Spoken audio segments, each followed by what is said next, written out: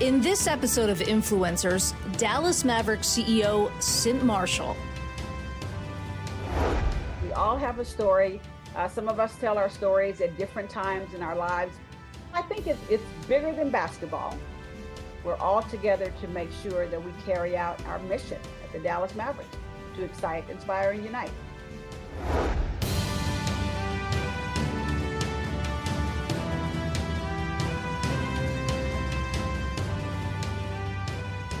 Hello, everyone, and welcome to Influencers. I'm Andy Serwer, and welcome to our guest, Cynt Marshall, Chief Executive Officer of the Dallas Mavericks and author of the new book, You've Been Chosen, and full disclosure, Yahoo board member. Cynt, great to see you. It's great to see you too. How are you doing today? Doing just great. Awesome. So listen, I got to start off and ask you, to me, an obvious question. What the heck is it like working for Mark Cuban? I mean, it must be really incredible. Tell us what that's like, Cynt. It is incredible. Most people know I say he is a genius, that he is just brilliant when it comes to business and innovation and creativity. He says he's not brilliant, but he is. And so every day it's something different. I've learned a lot from him. He keeps us moving. He keeps us on our toes. He's taught me the business of basketball as much as you can teach somebody in 4 years. So it's great working for him. He's just fun. He's fun and he's business and he's all about making it happen. He's all about the people too, which is awesome. Do you have a regular cadence in terms of meetings? How much structure is involved in the organization when it comes to talking to Mark? Not a lot of structure. I mean, I have a lot of structure on my side of it, the business side. Nico Harrison has his structure on the basketball side. In fact, he and I met this morning. And then we get with Mark definitely quarterly for our operational reviews. And then it just depends on what's going on. Like I started my morning off texting with him this morning. Then we did a few emails and I'll talk to him, tomorrow before tomorrow night's game. And so we have our kind of quarterly structure. We have our reports that we send in and all that. But it really is just, whenever we need to talk. He's not a micromanager, but by the same token, he's there for guidance and, creativity and making sure, we're thinking out of the box. So much to talk about with your book, your background, your life story, just really incredible stuff, and how you got to the Mavericks too. Let's sort of start there, though, since we're talking about Mark Cuban. What did he tell you about coming into the job? Because the organization had serious cultural problems. That's why he hired you. What was that conversation like? What did he tell you, Cynt? Well, it was a great conversation. Once I got a chance to sit down with him, he reached out to me via phone call and text messages. We didn't know one another. So it made for a good conversation, just starting out, getting to know a little bit about each other.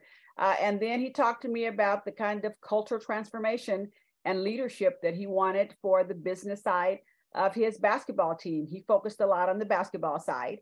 Some things were going on the business side that needed to be addressed. And he really wanted it, and these are my words, he wanted to create a great place to work for his employees. And so he was very transparent, very candid, honestly emotional about what he was learning about the organization, and wanted me to come in and drive change. He really wanted a change agent and a culture person and someone who had a proven record of leadership. And so I was blessed that he reached out and I said yes. And we've been on a journey to create a great place to work for these folks for the last 4 years. Right. It's going to be 4 years in February coming up.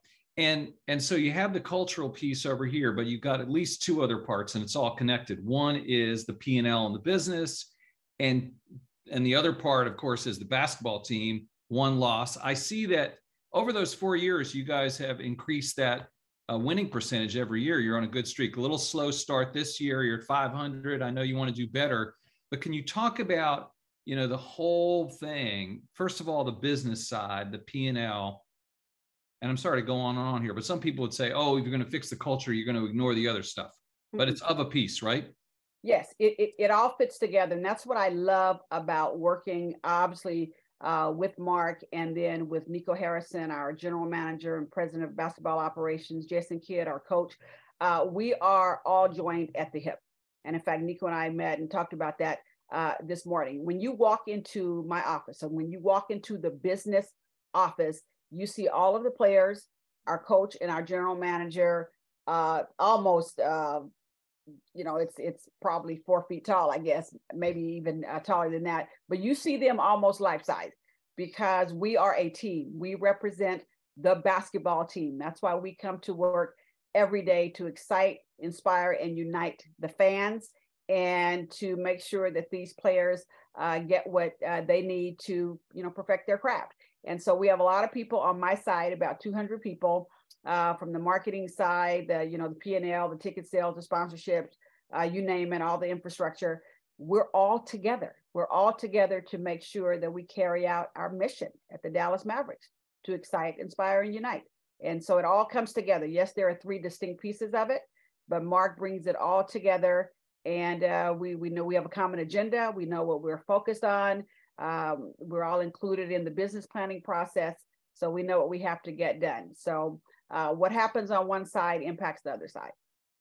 And you get to spend a bunch of time with the players, Cynt. Do you know Luka Doncic and what he's all about? Yes, the player relations, there's a player relations piece of my organization. Greg Nard and Brandon Barkley lead that piece of it. And so they are interacting with the players on a daily basis. We have a player plan that we start out the season with, in terms of their community activities, their appearances, and all that. And then we make sure that we support them, support their families. We work with the player development folks on the basketball side. And so, yes, we get to spend time with them. I was just with JaVale McGee at his Thanksgiving dinner that he's been doing for 12 years. I got a chance to literally serve the people in the kitchen with them. It was so awesome. So we do get a chance to interact with them and to really see them at their finest. They are wonderful young men. I want to switch over and ask you about your book, which is the story of your life to a degree. And what inspired you to write the book? I mean, you've been chosen. It's about your faith. It's about your background, your upbringing, your perseverance, your illness, all of that, right? Yes, it started out where I was just going to make very public my cancer journal. When I was going through chemotherapy, I kept a Caring Bridge public site because so many people were calling across the country. I was at AT&T at the time. It was December 2010. I started going through chemo in 2011. I was diagnosed in December 2010, and people were just concerned. And so they would call all the time, and somebody had a great idea that we just make the journey public, and people could go to the site and just see how I was doing and what was going on. And over the years, people have called often asking for that journal so they can support somebody that's going through cancer and chemotherapy, or if they're going through it themselves. They're just curious about what happened to me during the 12 rounds of chemo. So that's how it started out. We were just going to make that public because we're going to publish it as a book because so many people asked for it. But then when the agents, my book agent, and the publishers got a hold of it, they said, Cynt, you often say you've been chosen. You were chosen for the chemo class of 2011, but you've been chosen for many more things in your life, things that actually we think helped you become equipped to battle cancer. And so as they interviewed me and talked to me, more and more things came out. And so it was their genius to take it beyond just my chemo, not just my, I mean, it was a brutal battle with cancer, but it was their genius to go beyond that. So what we hope we can do is inspire some people, give them faith and optimism, no matter what they're going through, that they can make it through, and that we're all chosen to go through the things that happen to us in life, the good, the great, the bad, and the ugly. But we can persevere, and we're chosen to be there for each other. And many things have already happened in our lives that have equipped us to handle the battle that's in front of us. But that's what it's about. Yeah. One thing I liked in there, Cynt, was you said I was the first in many ways, but in many ways I wasn't. And talk to us about that and how that's important to you. Well, that is so true. Yes. You know, we all have a story. I was thinking about that this morning, that we all have a story. Some of us tell our stories at different times in our lives when it's just the right thing to do. But I'm not the first person.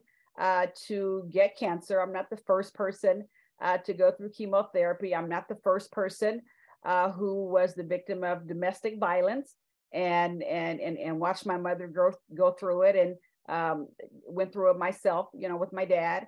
I'm not the first person to be raised in a public housing project and have people show up in my life to get me on a path to college.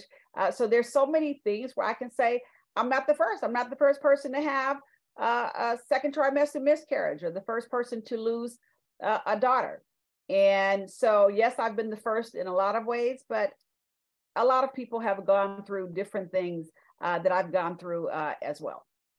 Well, but let's talk about some of the instances where you were a first. I mean, you were a Black girl, a Black woman in environments where there weren't many at all. I mean, school, Cal Berkeley, cheerleading, AT&T as an executive. What did you find in yourself that helped you succeed when a lot of times people were telling you, fix your hair and dress differently and don't talk that way, and all those kinds of things that might have held you back? I think it just goes back to, there are 4 words, and this, there are 4 words that I live by: dream, focus, pray, and act. And those are words that were just instilled in me by my mom, who's just a wonderful woman, and my teachers and different people in my life at church. And so I always felt that, if I had big dreams, if I focused, if I prayed and took action, things would come out okay. And sometimes the path is a different path than what we have planned. I've learned that. But every time I've been knocked down, somebody always got me up. And I say somebody, it's not just me getting up. There's a hand, that is always extended my way, which is why, my theme song in life is Ain't No Mountain High Enough, because I think there ain't no mountain high enough to keep us from getting there and being there for each other. And so I just always know that, sometimes the light at the end of the tunnel is a train. Bad things do happen to good people, but we might be knocked down, but not knocked out. And that's just been the story of my life. I saw my mother persevere. I saw her go through a lot. And I just believe that we will come out better on the other side of it. So probably my faith and my hope and my optimism that I just got from, God and other people, it gets me through everything. Yeah. I mean, as you said, other people in similar circumstances, though, did not do and come out the way you have. So there's a lot there. Let's talk a little bit about AT&T. And, you famously turned down a promotion after a boss asked you to change your clothes, behavior, even your name. Tell us that story, and what was your thinking behind that decision? Yes. So when I got promoted to officer, and of course we know that's the highest level in a corporation, I got a call telling me that, I was, the board had elected me to be an officer. And so my boss called to give me the news. I had actually just walked in the house, so my husband could kind of hear my side of the conversation. And he heard me say, "Oh, you want me to cut my hair? You want me to go to a barber?" And he's in the background going, "Oh, I got a barber. And I'm like, "No, be quiet," because I needed to really understand what this woman was actually asking of me. And so she basically told me that I got the promotion, which I didn't even know I was being considered. And she told me she wanted me to change my hairdo. She had left a magazine on my desk because there were all these Black people on the cover in all white, and the women had short hair, so she thought I'd look good in a short hairdo. She thought I'd look good in white. Told me the kind of she told me she thought I should change my name. Instead of being Cynt, I should be Cindy or Cynthia, because nobody knew what a Cynt was. And so that's when it started getting real interesting, because I've been Cynt my entire life. Most of the Black people that I know that I grew up with named Cynthia were called Cynt, and most of the white girls were called Cindy, not absolute, but for the most part. So Cynt was common to me, but it wasn't to her. And so she wanted me to change my name. She told me to stop talking so loud, that I was going to have to probably kind of keep the people out of my office because the open door policy wasn't good. And basically she was saying be a little bit more, standoffish and sophisticated and dignified. But then this is when it really got interesting. She said, "And you can't use the words like blessed. I need you to say things like lucky, but don't say blessed." I said, well, what if I think I am blessed? What if I know I'm blessed? She goes, no, no, no, lucky. And so she just started changing. And I just finally said, stop. I said, I can't accept this. And honestly, I was more concerned about keeping my current job. So I asked her for her help. I said, I need you to help me figure out how to say no, because I'm not going to accept this. I said, when I came to the company almost 20 years ago, I was asked to get rid of my red shoes and take down my braids. And I stayed up all night taking down my braids because I was told it was too ethnic. And here it is almost 20 years later, and you're asking me to change, except this time, I think you're asking me to fundamentally change who I am. I'm not lucky, I am blessed. And so I need you to help me say no. So we came up with some words. She said she would take care of it. I was relieved because she was helping me out. And then we hung up. And then a few minutes later, her boss called. And then right after that, the big boss called, the chairman of the company. And Mr. Whitaker? Yes, I love him. I truly love him. I've been blessed to have great leaders. Randall Stevenson was a great leader for me. Ed Whitaker was a great leader. I love them both dearly. And so they were great sponsors. And he called and he said, Cynt, and he put the emphasis on the T. And he said, I heard what happened. Let's just do this all again.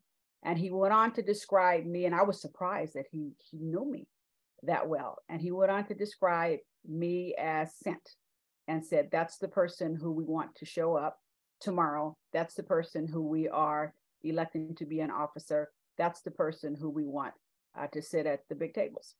And then I said, okay, you got it. Yes. And I accepted. And I'll never forget one of my fondest memories of my 36 years with AT&T, and I have plenty. I have a lot of fond memories, is when I walked into my first officers conference, and he was standing there with one of his kind of lieutenants, and they welcomed me to the officers conference, and the door was closed.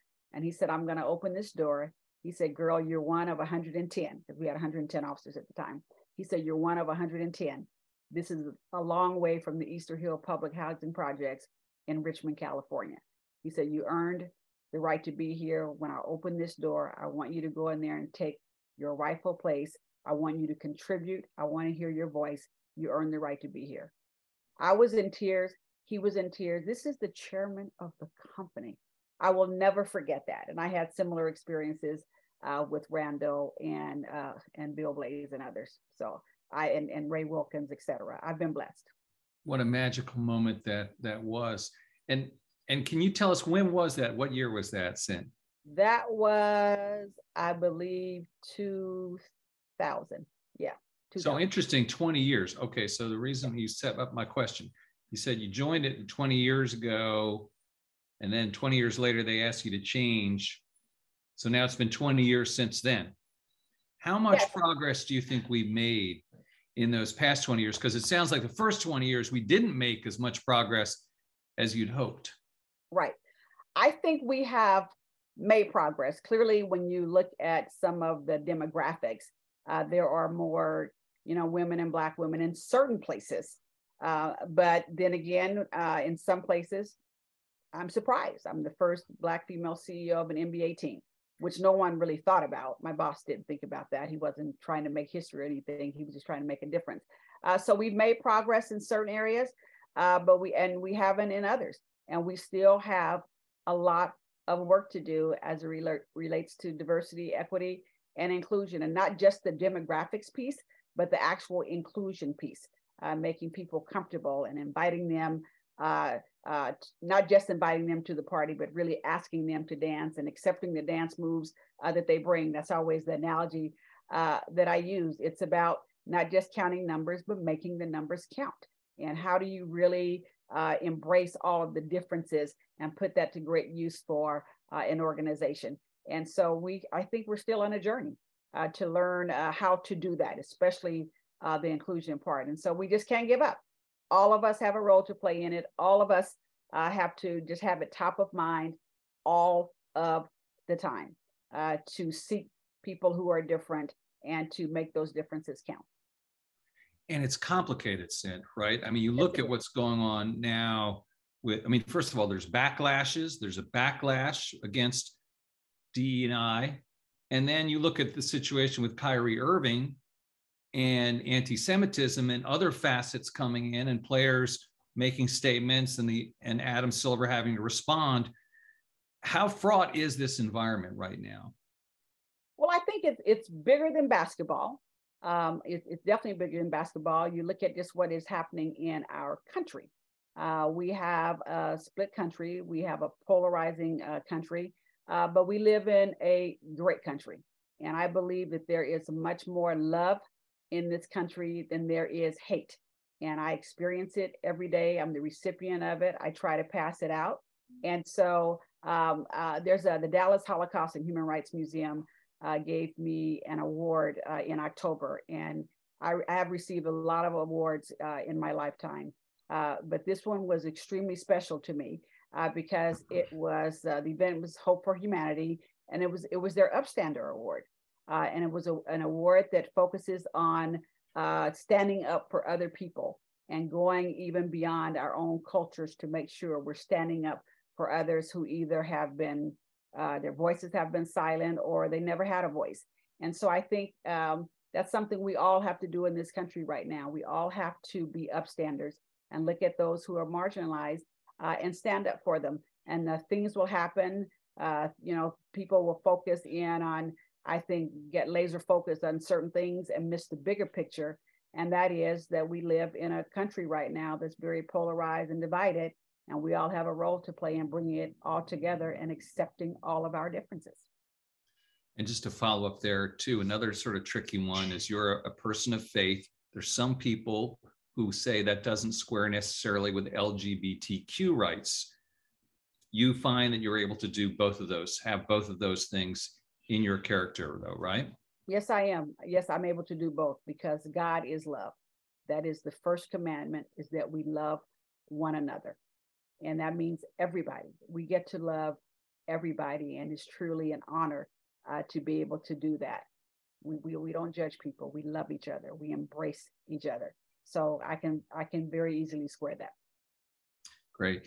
So how does the business of basketball work right now in terms of driving the business forward? Is it all about ticket pricing, TV contracts, merchandising?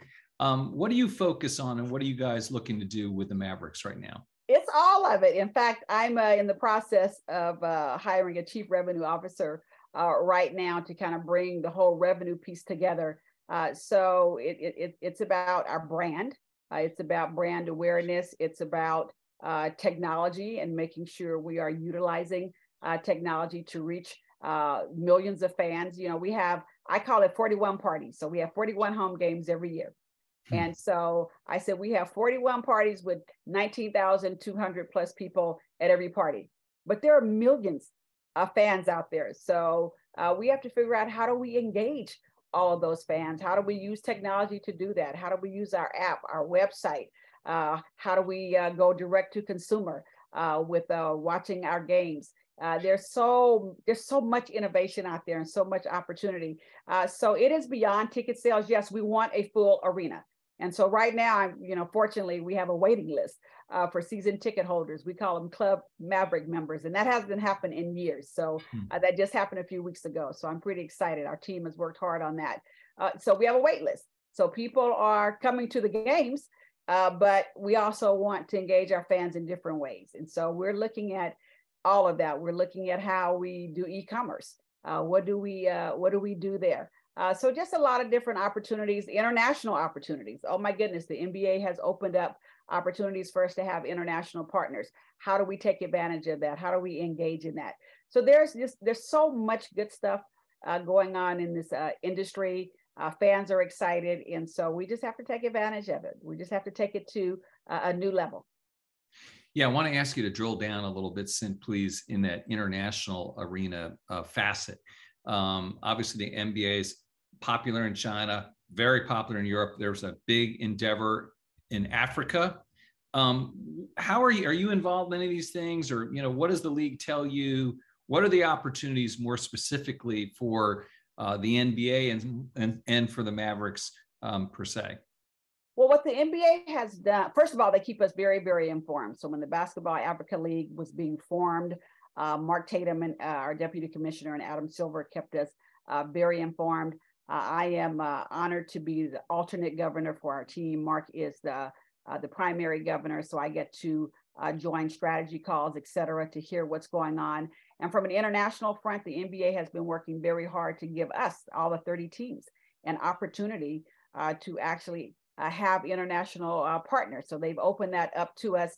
And so now we just need to figure out what markets we want to go into, how can we engage international fans. And so we try to pay attention to the numbers there to see where we should go. We meaning the Dallas Mavericks, one of the most international teams in the NBA. So that's something that we really have to step back and take advantage of. And so the NBA, they figure it out where they want to go. I'm excited. I got real excited about the Basketball Africa League. I haven't been there yet. I haven't been able to participate just because of schedules, but all of that is open for us to participate in.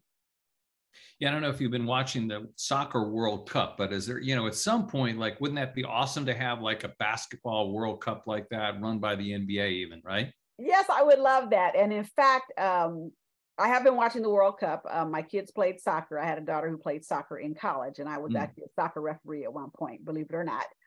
Not a very good one, but I just did it so the kids wouldn't have to forfeit any games.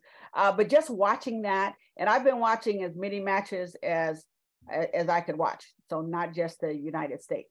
And it is fascinating. And so I would love to see that. I had the pleasure of going to a game.